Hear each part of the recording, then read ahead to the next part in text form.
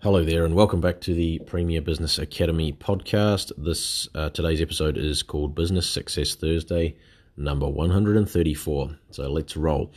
Artist, producer, entrepreneur, and all-round game changer, Walt Disney was born on December 5, 1901. Here are some interesting things about Walt Disney that you may not know. Walt Disney did not draw Mickey Mouse. He did it first, but it didn't last long. After 1928, Walt was no longer animating, focusing instead on story development and direction. He never drew Mickey in any of his theatrical releases, and in fact probably only really drew Mickey when autograph seekers requested it.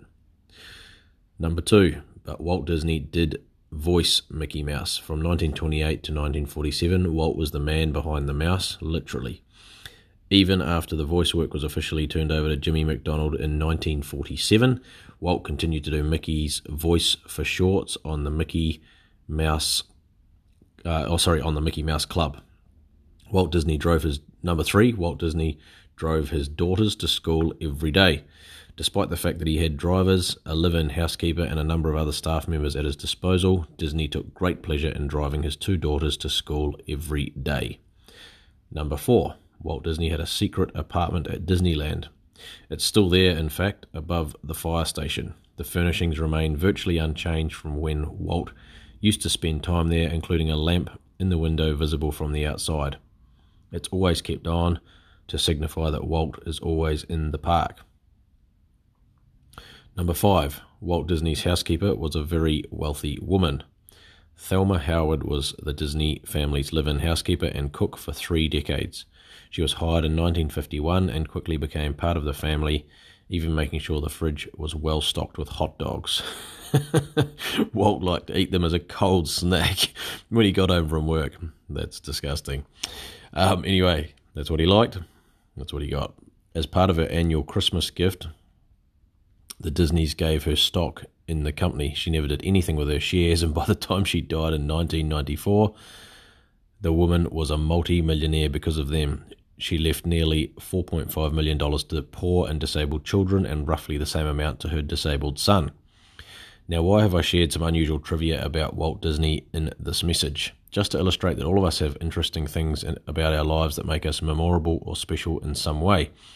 And when we share some of these interesting things in our sales and marketing, we can often make it much easier for our clients to remember and talk about us, and to also build a more personal connection. And obviously builds trust as well, so there's lots of benefits to that. So take action. What are some interesting things about you and your business that could make it memorable?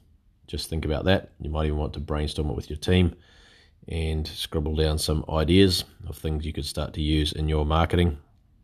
Some stories, some facts, some trivia that you could use in your social media posts, your e-blasts, on your website, on your blog, etc., that will help to get some attention and build some trust with your clients and help build your brand. So here's a cool quote to end on. Each of you has something no one else has or has ever had. Your fingerprints, your brain, your heart. Be an individual, be unique, stand out, make noise, make someone notice. That's the power of individuals. John Bon Jovi. So hope you enjoyed today's episode.